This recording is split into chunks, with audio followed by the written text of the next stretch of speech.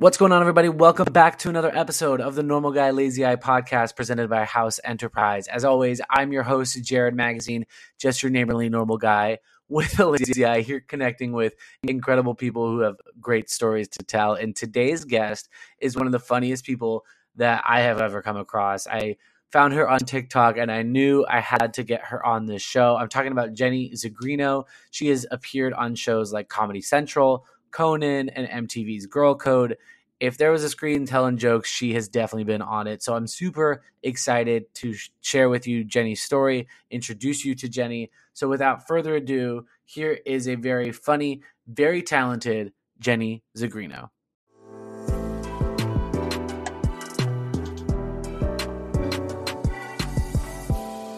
This is the Normal Guy Lazy Eye podcast, a true eye-opening experience. Well, everyone, on today's episode, we have one of the funniest comedians I have ever come across. She has appeared on Conan, Comedy Central, MTV's Girl Code, TBS, Fox, and more. She's been in movies like Bad Santa 2 and her newest film, Too Late, just released back in March of 2021. I'm talking about the very talented, very funny Jenny Zigrino. Jenny, thank you so much for coming on. How are you? Thank you. Thanks for having me. I didn't know I was one of the funniest. Oh, my gosh. Pretty dope. I got to say, when I saw, there was one very specific TikTok that I saw of you, and I believe you think you know where I'm gonna go with this one. It's the one where you're like, I get it, I'm fat, but that doesn't mean I'm not beautiful. Like I love that because people go, no, you're not fat, you're beautiful, and it's not the comparison. So that made me laugh hysterically in my bed at 2:00 in the morning, and I was like, all right, I gotta ask her to come on the show. Oh, thank you. Absolutely. Yeah, that's been getting some good traction. That thing has like overall about 16 million views right now. Just over like probably more because it's like Instagram plus TikTok. So it's been doing really well. It's good. I would think I'd have a little more followers from it, but right. I know the reach on TikTok is unbelievable, but the conversion rating, for lack of a better term, is like a little bit still out there for like up for interpretation. Because sometimes people just like the one video and then they just go on to their continuous endless scroll and they don't follow up with you. You know what I mean? It's just like, great. That's why people are like, oh, my viral moment's over. You know what I mean? But I hope, and I know that you're going to get some traction on this, and this is not your first time with success. So keep it up. You're doing great. And I absolutely love it. Absolutely. So you're on tour right now. You're currently doing shows out in Michigan, then you're back in California and Washington coming up in March. How good does it feel right now to be back on tour after all this COVID craziness? It feels good. It's also like I've gotten a taste of what it's like to stay home, because from about like 2010 till 2020, I had been on the road pretty much like once a month, every month, and like had never been home for more than 3 weeks. So it was kind of wild. And it caught me at like this time in your life when you switch, when like I went in 33, come out 35. Yeah. And 33 still feels like very young and like, I gotta get my career together. And 35 is like, I gotta have a baby. Like I gotta figure this shit out. I want to stay home and I want to be creative, but I want to be creative in one place. Yeah. And like not be doing the road as much. And I think that a lot of comics can't fathom that. And I don't think I could have fathomed that, but now I'm like, oh, that's definitely like a real thing that's going to happen, is like, you just want, to stay home and like be a person. Absolutely. I like kind of in relation to that, I think COVID is like pushed everyone's age back a couple years. Cause like to your point, I went into the pandemic. I graduated college in 2019 and like was high on life and like moved to a new city, moved to Boston and was like, like this, like the world is my oyster. And then boom, March of 2020 happens. And then like, you're stuck in this world that we've been in for the past 2 years, but you, unlike me, I've aged 2 years and it doesn't feel like that. But to your point, it's like, I kind of have to start getting my stuff together here. Like I'm 24, I'm going to be 25 in September. Like, I need to be like moving up in the world, I guess. But it just feels like we're like all running on a treadmill right now. Yeah, it's like yeah, we all just kind of are stunted. We all just got stunted by COVID, and like mentally haven't really moved. And it's like I feel bad for the people for I feel bad for millennials because we were in like this small window of time. It felt like of like, Yeah. and I talk about it in my set of like we were about to like kind of crest and like get our shit together. Right. And then we all were forced to go inside. And then to that, there's like my little sister who went in at 12 and came out at 14. Right. You know, like that's a huge difference. Yes. In who you are as a person to go in as a 12-year-old. Yeah. And come out. Yeah. So it was just like, it's nuts because like when people I hate when people started saying like we'll get these years back, or like we just like we'll be like it'll we'll be back to normal soon, but it's like you're never going to get 12 back, you're never going to get 13 back. You know what I mean? Like you cannot be the same person in society if you're 14 when you were 12. Like it's just not how this stuff works. So to that point, like it's crazy. It's so different. Yeah, it's nuts. It's absolutely nuts. So can you take us back a bit and kind of you talked about growing up in the Midwest. Can you tell us a little bit about growing up in the Zagrino household as a kid? So I grew up in both the Minneapolis and Boston. Mm-hmm. So I kind of split time between when I was like 11 till I basically went to college. I went to Brookline one year. In 8th grade, I went to Brookline Elementary. Because where are you from originally? I'm originally from Orange County, California. Okay, so I don't know what it's like in Orange County, but the East Coast is very much middle school world, and I had junior high. Like Minneapolis was, you went to elementary school till 7th grade or till 6th grade, and then you had junior high 7, 8, 9. Oh, okay. And then middle school is 6, 7, 8. Yeah, California middle school is 6, 7, 8, and then high school is after that. Yeah, which I was like, what is this? I was like, I went from like I was in junior high to like being back in elementary school. Right. Because like the middle school and the elementary school where I went to was like combined. Right. Yeah. And I just like split my time and ended up going to college at Mass Art because I was able to, thanks to my mother, get residency. So I got to go for state tuition. Nice. Love that. It too, and they were not happy about it. And I said, y'all want my money or not? I love that. Oh yeah, like fucking dean of students like used to like one time was like, isn't it weird how your transcripts are coming from Minnesota even though you live in Boston? Huh? And I was like, whatever, you got long hair and a bald spot, dude. Relax. But it's like who are you to say that? Like the way the world works, like you can have residency anywhere, like just who cares? Oh my god, cares? Well, now you can. This is way before this right is, 2005.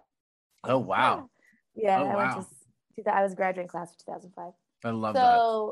So it's just like different. And and then I started comedy in Boston and at 21, my junior year of college, and I just never stopped. Would you say that growing up though, that like arts and comedy and film was like always your passion, like even as a younger individual, like this is something that you wanted to aspire to be always? Yeah, I knew very young. I have found this, I found a booklet I made when I was 12 that was like, what I want to do when I grow up. And my thing was like, I want to be like Billy Crystal and host comedy, and I want to do stand-up.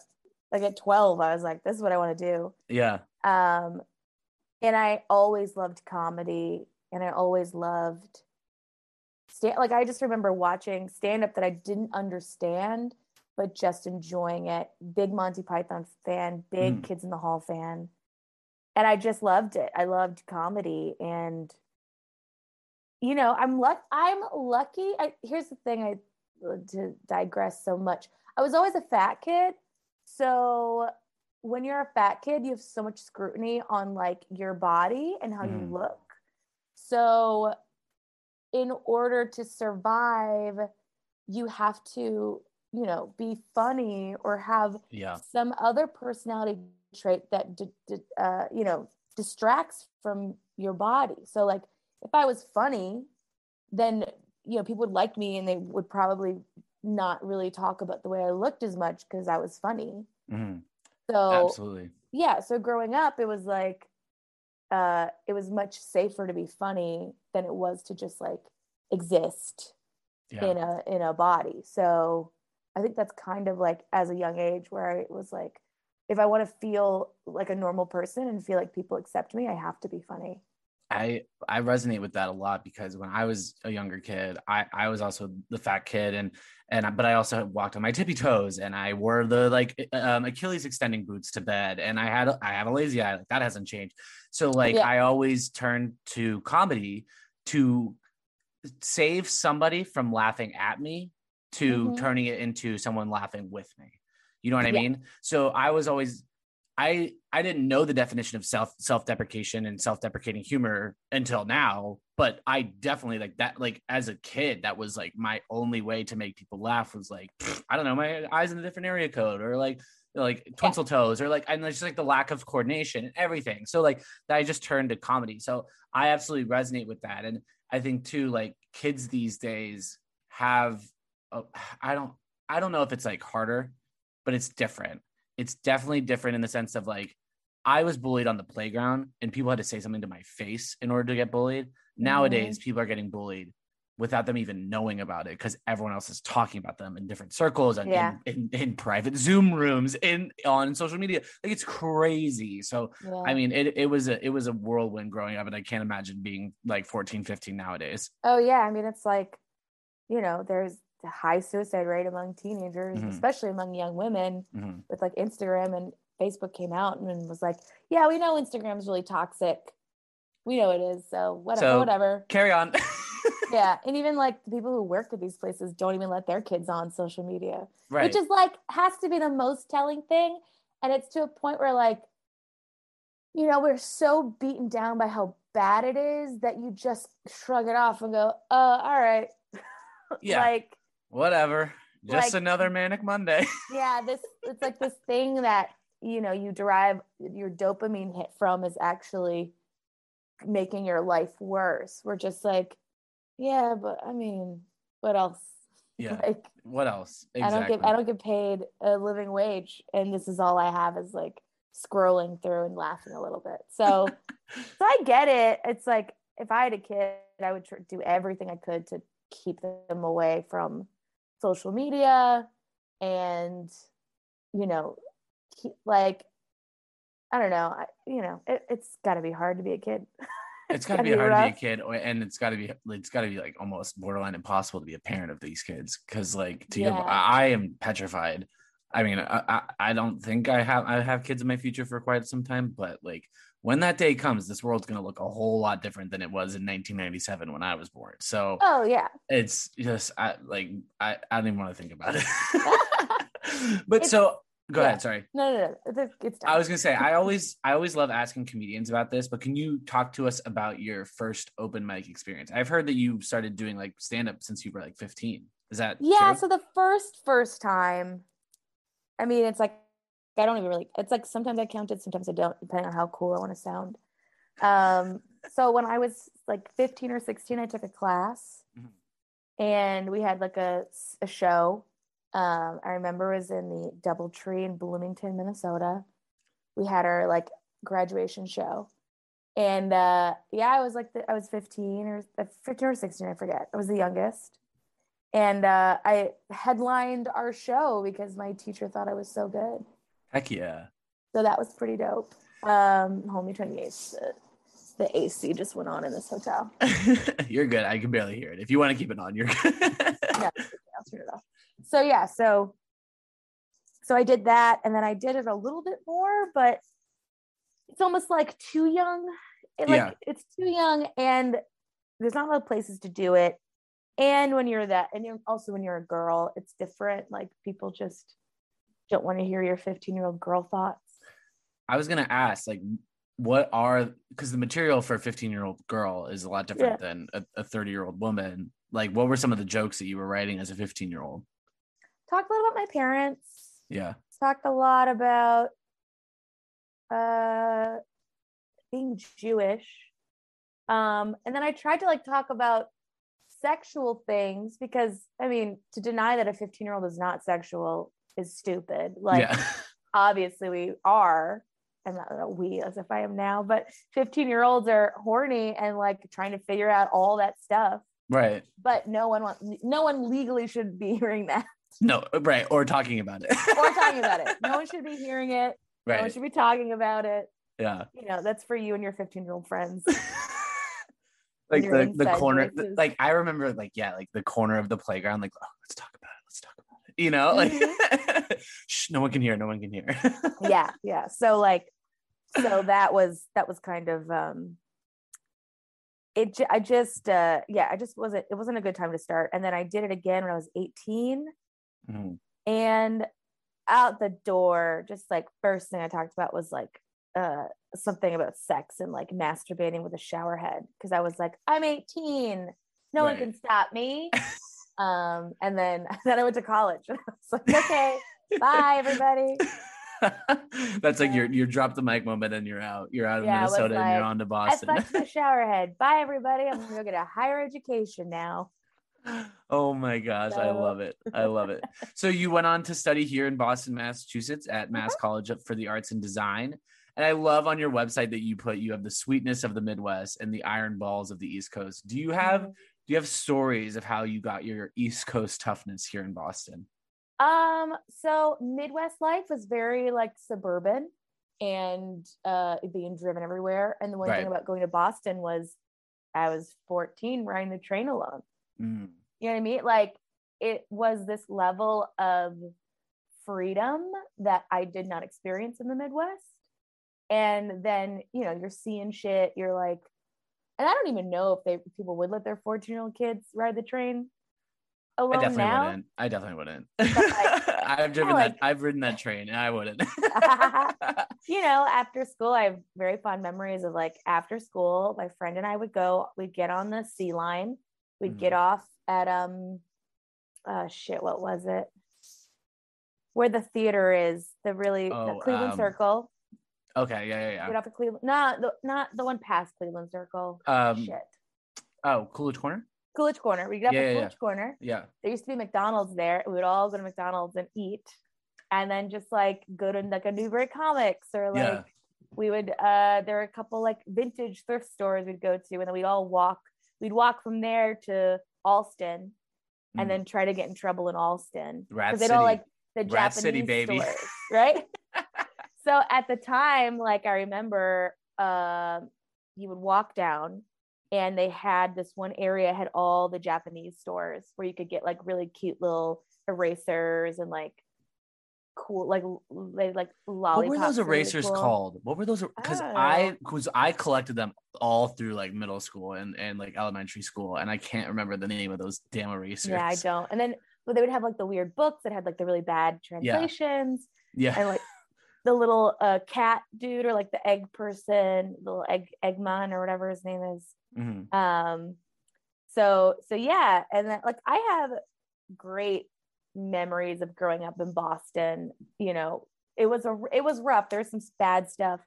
There was like some rough things, like troubled home stuff, but like, you know, being 15 and hanging out in what we used to call it the Slab on Newbury Street. It was at the end of Newbury Street where it goes into Mass Ave.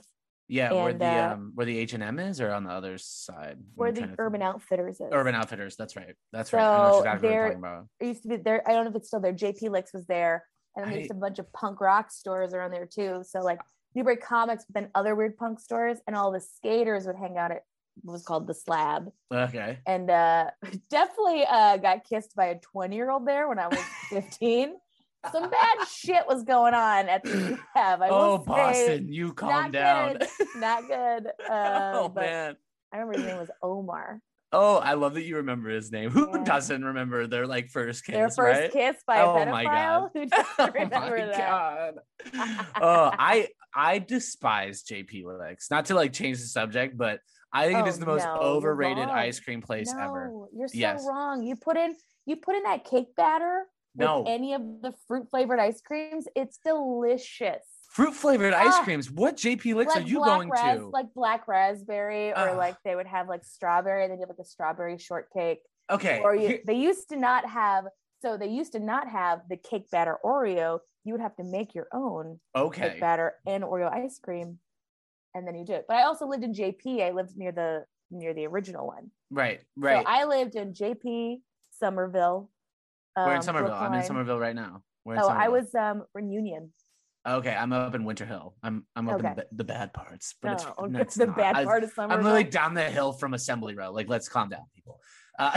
Like everyone's like Winter Hill. That's like the gang area. I'm okay, like, no, it's not. That area used to be a place called like Fun Spot, and it was all warehouses and like Assembly. We're Assembly. Yeah. Scary fucking warehouses. The Orange Line did not go out there. Yeah. And it was scary warehouses in this place called the Fun Spot, and the Fun Spot was an arcade from bygone era, where just dark shit. Like it was like. Bad shit happened at the Fun Spot. I feel like it's like Coney Island in Boston. Kind of was. Yeah. And I'd never gone there because it was like, how do you fucking get to the Fun Spot? There was no way to get there, but like, it was a real weird fucking place. Fun Spot. It's still like it looks misplaced. I mean, it does. I mean, now and then you throw the freaking Encore Casino Vegas Boston in here. Yeah, that thing is wild. I'm just like, what? I remember I was born in Palm Springs for a hot minute. Yep. I was like 2 years old when I moved out of there. And I just remember taking my parents down 93 and being like, look, there's Las Vegas. You have the Encore Casino, and there's like one wind turbine. So I'm like, and there's Palm Springs. You got everything you need right here. Like, it was just like, that area makes no sense. And then you have like outlet shops with $4,000 a month apartments. It's just like, things don't add up there. Nothing adds up in Assembly. Well, nothing. It is a really weird place. I'm looking right now. I'm like, okay, am I right? Was it the Fun Spot? Because there were like a couple other weird arcades. There was one too that I used to go to. The Fun Spot. It was in Nashua, New Hampshire. It was like a weird. Was it in Nashua? Maybe the Fun Spot was in Nashua. No, that was Fun World. Oh boy. And that was really fucking weird looking. No, it was the Fun Spot. Okay, in Assembly. Had the Fun Spot was in Nashua. Oh, okay. But Assembly had one similar to the Fun Spot. I'm gonna find out. Okay, look, I have to find out. You're gonna find it. You gotta find it. Okay, yeah. Old arcades, Somerville. Let's see if it's gonna get Good Times Emporium. Oh. The Good Times Emporium, the Assembly Square Family Fun Center, which combined the best of Chuck E. Cheese and indoor go-kart. 17 years, the Good Time Emporium. Okay, so yeah. I love that. Oh my gosh. They had laser tag, go-karts. Come on. They had everything you ever wanted. Holy cow. Everything you would want. The Good Times Emporium. Bring it back. Good Times Emporium. Bring it back. In Assembly. Yeah, so like all those places, it's just like that whole area was such a the clock runs out for Good Times back in 2008. Oh, sad. Now there's like a Lucky Strike there and a Home Depot. I love nostalgia. I could reminisce that shit all day. I love it. We're going to take a quick break from this week's episode to talk about our brand new sponsors and a long time coming with TYR. Guys, I've been a part of the swimming community for gosh knows how long. I've been retired for just about 3 years, but I'm going back in with my friends over at TYR. That's right. TYR has everything you need from swimming to try to anything from biking, running, you name it. TYR has got you hooked up. They got a brand new spring collection coming out, and I'm going to hook you guys up. That's right. I'm going to get you 10% off at checkout with the code Jared, JEROD, IG 10 off. That's right. Jared, JEROD, IG as in Instagram, 10 off. Going to get you 10% off at checkout with their brand new spring collection. So if you're a swimmer, I know I have swimmers listening to the show, biker, triathlete, whatever it may be, head over to TYR, check out their brand new spring collection. And now back to the interview. But I got to imagine that there's a big cultural difference of going on stage in a show like where you are right now in Grand Rapids versus like, let's say the Wilbur in Boston, would you say? Yeah, I mean, the Wilbur is a theater. Right. So, okay. I was just like, insert Boston comedy club that everyone talks about. The Comedy Studio? Yeah. It's in Somerville and Union at Vera's. You should go. Absolutely. You should really go. It's great. They're going to be moving soon, but so how it feels is that in some of these towns like here, so Boston is a B city for comedy, which is great. It means that you can go there, get really good, you move to an A city. So an A city would be like a New York, LA. Okay. So this place, like Boston also too was close enough you could drive to the 8 places. Right. So Grand Rapids is probably a BC city out here because you can drive to Chicago. It's 2 hours to Chicago, which a lot of people do. And Detroit is also close by. Mm-hmm. So I think like the comedy out here, you're getting, I think, older people who it's like there's not so much to do. Like I host a show in 29 Palms, so I'm sure you're familiar. Yes. With the beautiful SoCal. sunny 29 Palms, which actually is going through a renaissance. It's actually doing very well. New restaurants are opening, bars. It's getting very cool, very hip. But nice. I host a show there, and it's like, well, yeah, Thursday night, there's nothing to fucking do in 29 Palms. So yeah, the fucking Yucca Valley comes out. The Mojave Desert, whatever, is like shows up. Yeah. And the same with like when you come to towns like this, where it's like a Madison, Wisconsin, a Grand Rapids, a Bloomington, Illinois, or Bloomington, Indiana, college towns, stuff like that. People show up. A place like Boston it's harder to get people out because there is a lot to do. But Boston having so many colleges and so much like, kind of being like this thought center, like liberal thinking cap of the world. Yes. Yeah. Your audiences are a lot smarter, which is nice. Mm-hmm. And you actually get smarter comedians out of it because they, you're giving a lot of college kids who want to try. Right.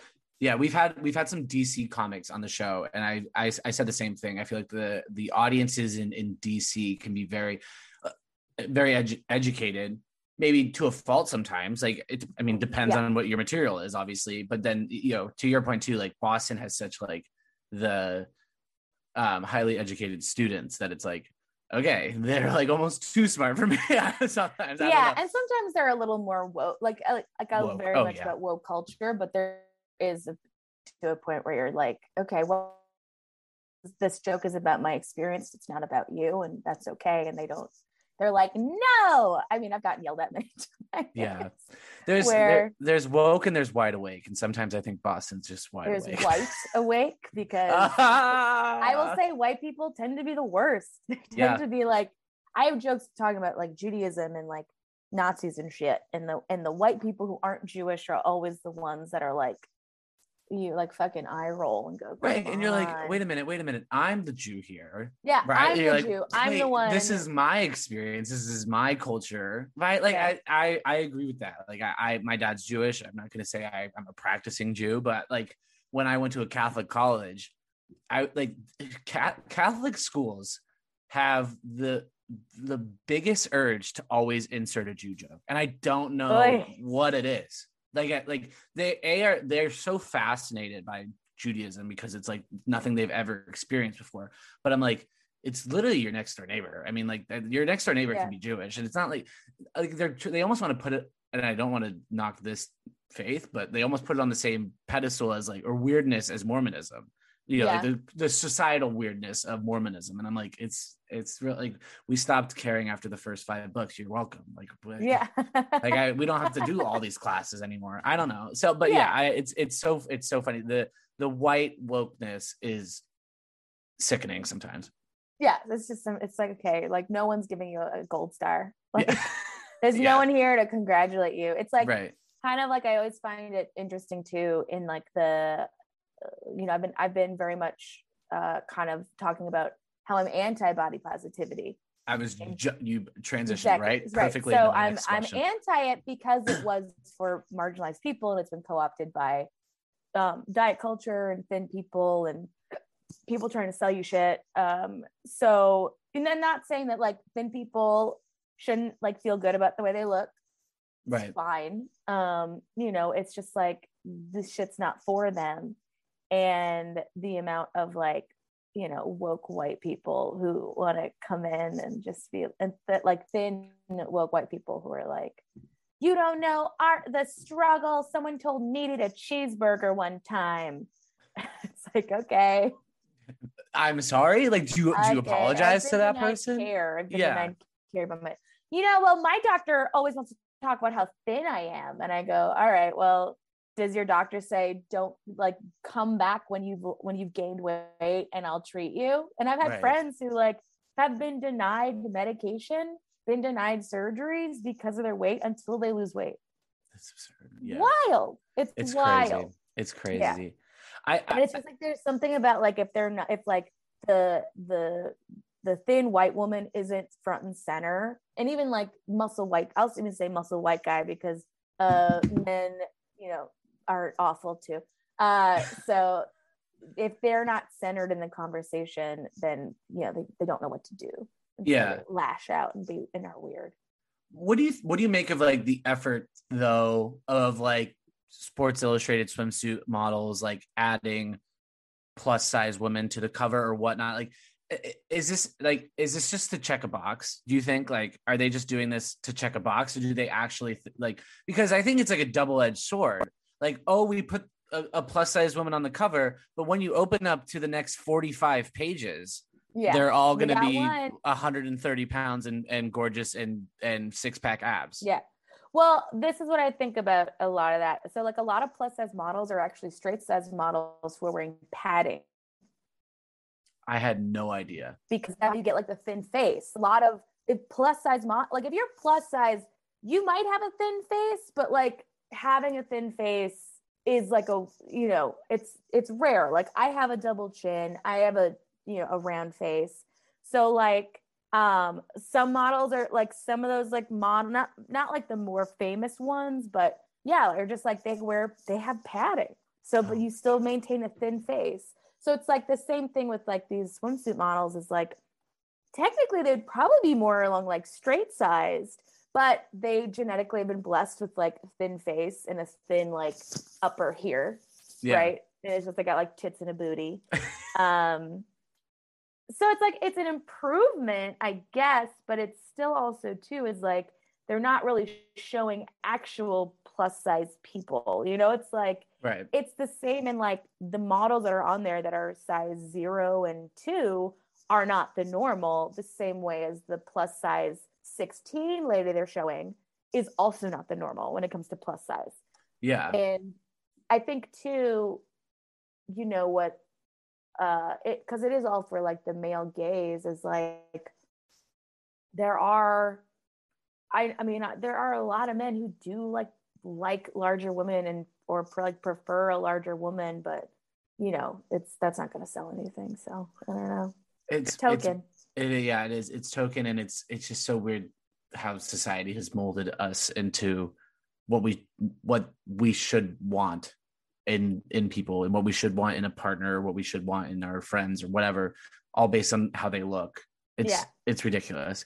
But so would you say that because a lot of your material has to do with size, with who you are as an individual, and again going back to like the self-deprecation part, do you think comedians in order to succeed have to have some level of self-deprecation sprinkled in with more self-acceptance? And maybe like peeling back the layer here, like as I said earlier on the show, like as a kid growing up, I always felt that in order for people to think I'm funny, I have to make fun of myself.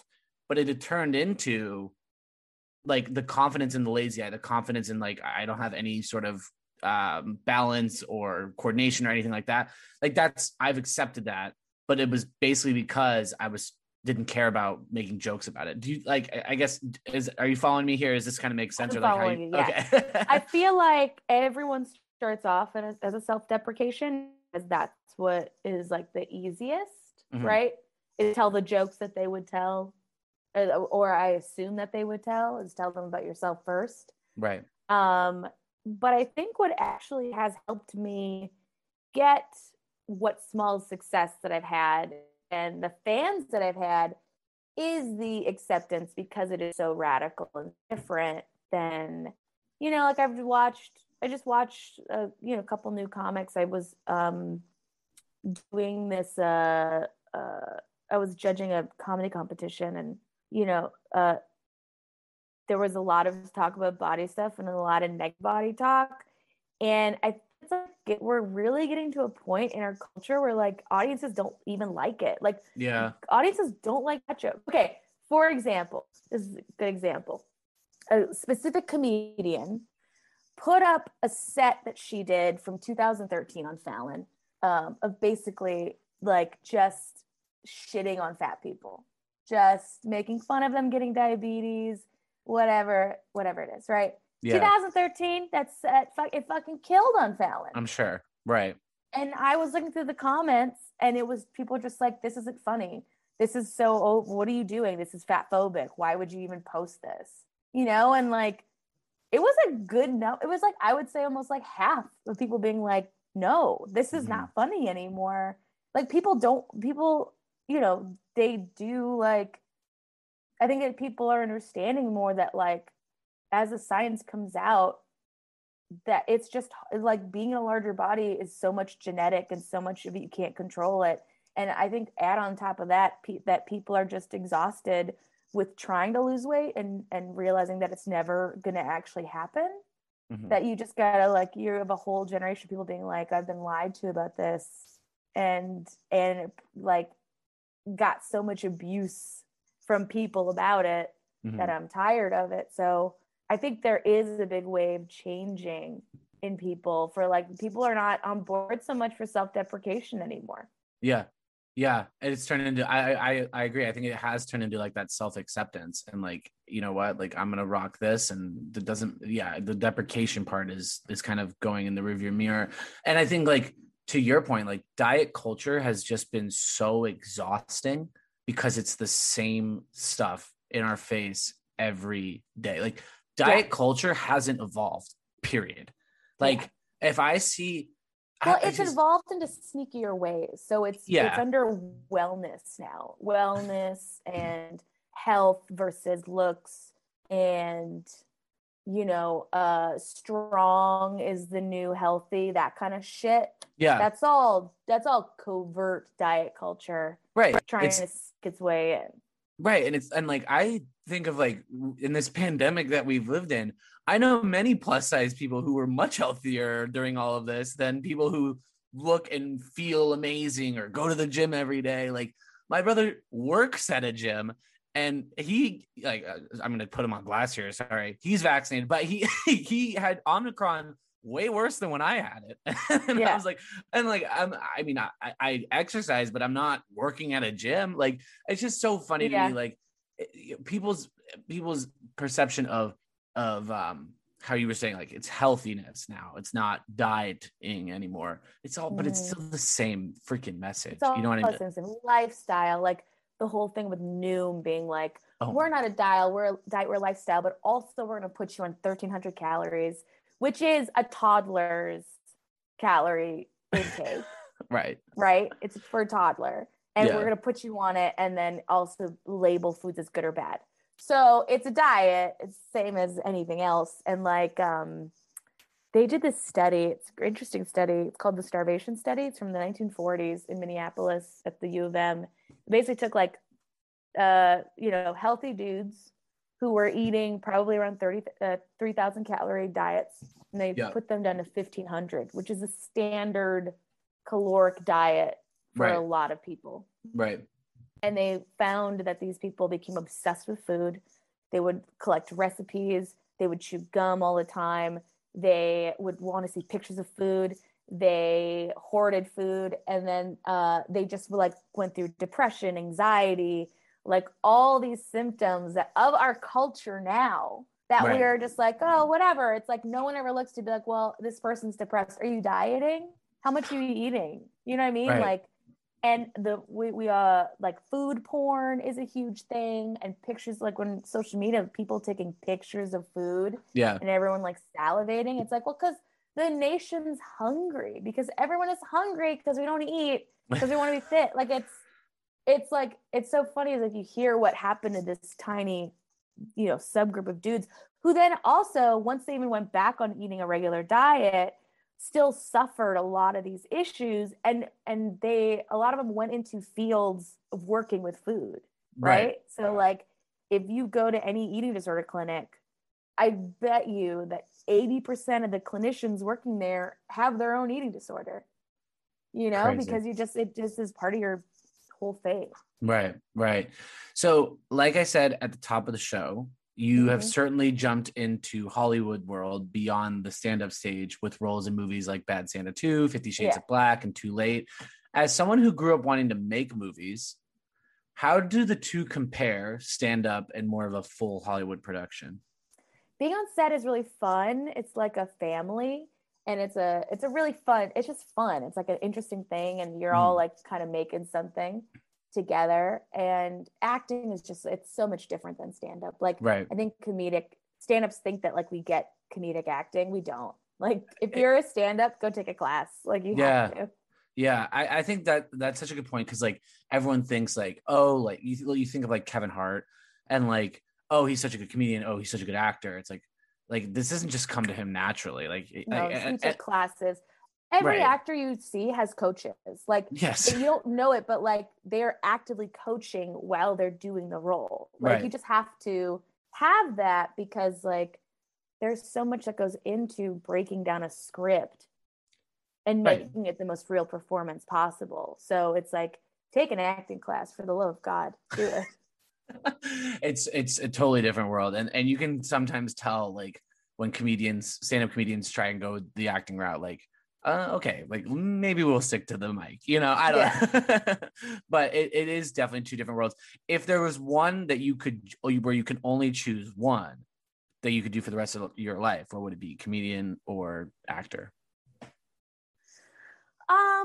I guess it depends on like the roles I'm getting. Am I like a box office superstar? Am I getting like roles I want to play all the time?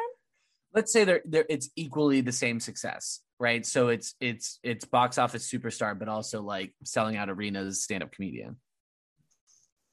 Oh shit. Yeah, I really put you in a loop here. That's really hard.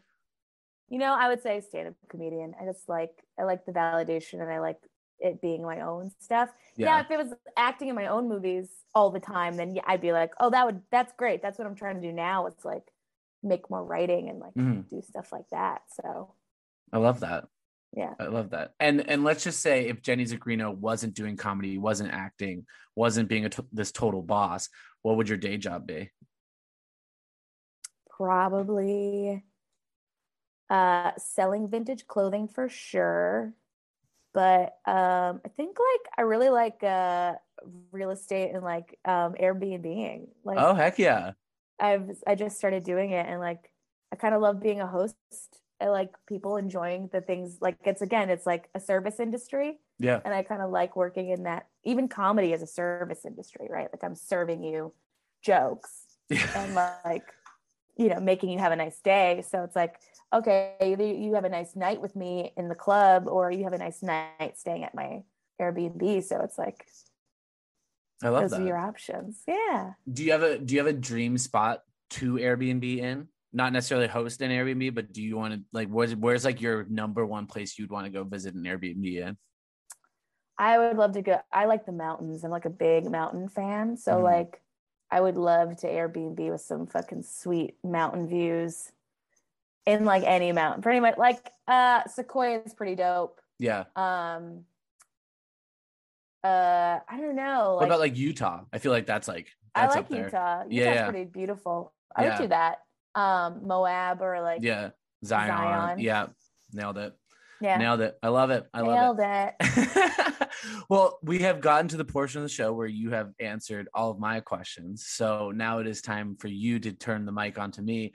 I'll let you ask me any question that you'd like. So feel free to ask me anything here. Okay. What is your favorite memory from growing up in Palm Springs? Oh, Palm Springs or because I moved out when I was 2. So okay. So Orange County. Orange County's such trash. Okay, true. Yeah. Okay. Okay, I'll ask you right now. I can flip it back to Palm Springs. Like my grandparents live there. So Okay. I mean, all right. My favorite thing about Palm Springs is that it's two completely different worlds, because like it's your retirement center, capital of the world beyond Florida. It's like the West Coast Florida. But then you go to like downtown Palm Springs and it's like Provincetown all over. Yes. It's crazy. But I'm not a good golfer yet. I would love to golf in Palm Springs, but like just like the art and like the people watching and just like everyone's down to do whatever, and like it's just kind of like, you know, a city that is like, you know, it's up to you. I just, that's what I love about Palm Springs. So I was actually there right before COVID hit. My girlfriend and her parents took us out there, and I was loving like taking them all around to the places and all that stuff. So I absolutely love Palm Springs. I don't think I could ever live there full time. Like I don't think anyone would, but it's definitely a place to visit if you haven't. We're like two travel agents over here. I love it. But different than Orange County. Orange County is like, it's just a bubble. I mean, I've said this on this show 100 times, and everyone that I knew growing up in Orange County better agree with that. Like, you're not this. It's a fairy tale land. It's not real life. It's not. Yeah. Well, I mean, LA is also a bubble a lot, but LA, like, it's two very different bubbles living next to each other. It's two bubbles that are on top of each other that are very different lifestyles. But Orange County is like, every time I laugh, like I think of like the Simpson movie of like that's Orange County. Like you're stuck in that bubble, and it can follow you. Like, I mean, you know, people don't leave. If people that don't leave Orange County, it's like, I don't want to say there's no hope for them, but it's like, that's all you'll know. I don't know. Yeah. I loved it. I was very, very fortunate to grow up there. I don't think I'll ever move back, but what city in Orange County? I was down. I'm like, you're going to like put me on blast. I was down in a place called Coto de Caza. It was a gated community right outside of Laguna. It was like 25 minutes away from Laguna Beach. All right. Right. Yeah. I just canceled myself for you on my own podcast. No, like again, I'm very grateful that I got the life that I lived, but I am more thankful that my parents told me to get the heck out of Orange County and go to college somewhere else, that I couldn't go home and do laundry on the weekends. So Providence, Rhode Island and Orange County, California are two very different worlds. Yeah. And so is Assembly Row. Did you go to school in Providence? You went to school in Providence, Rhode Island? Yeah, I went to Providence College. Yeah, it's very different. Very different. It was I always say on the show, it was eye-opening. It was good eye-opening. But anyways, so we do have one final question for you, where we ask all of our guests, and I'll let you go after this here, but you can't run away from this one. If you were to write your autobiography today, what would be the title of it and why? The title of my autobiography would be Jenny Zagrino. I don't know, something about wishes she was water vapor. I've said it before. I just like, sometimes I'm like, man, this mortal coil is really difficult. Sometimes I just wish I was vapor with no anxieties and just floating around, being like, and just enjoying things. I love that. I've never heard anyone say it like that, but I'm totally on board. I don't want to have anxiety and nightmares of being a human. Sometimes I just want to, like, you know, float into the sky, fall down, become rain, feed a plant, and then go back. You know what? It's just that beautiful cycle. Beautiful cycle. I love it. Well, Jenny, thank you so much for coming on the show today. I've had an absolute blast. I hope you have as well. Let's definitely keep in touch. And I hope you had fun. Yeah. When I'm going to be at the Rhode Island comedy festival, Rogue Island Comedy Festival. Okay. May 26th. So. May 26th in Rhode Island. Any Boston shows? There. Any Boston I'll put Boston shows up. I was gonna do some Salem stuff and like some spooky stuff up there. Yeah. I love it. Well, Jenny, we will talk to you very soon. I hope you enjoy the tour out in Michigan, and we'll chat soon. Thank you. I'll talk to you later.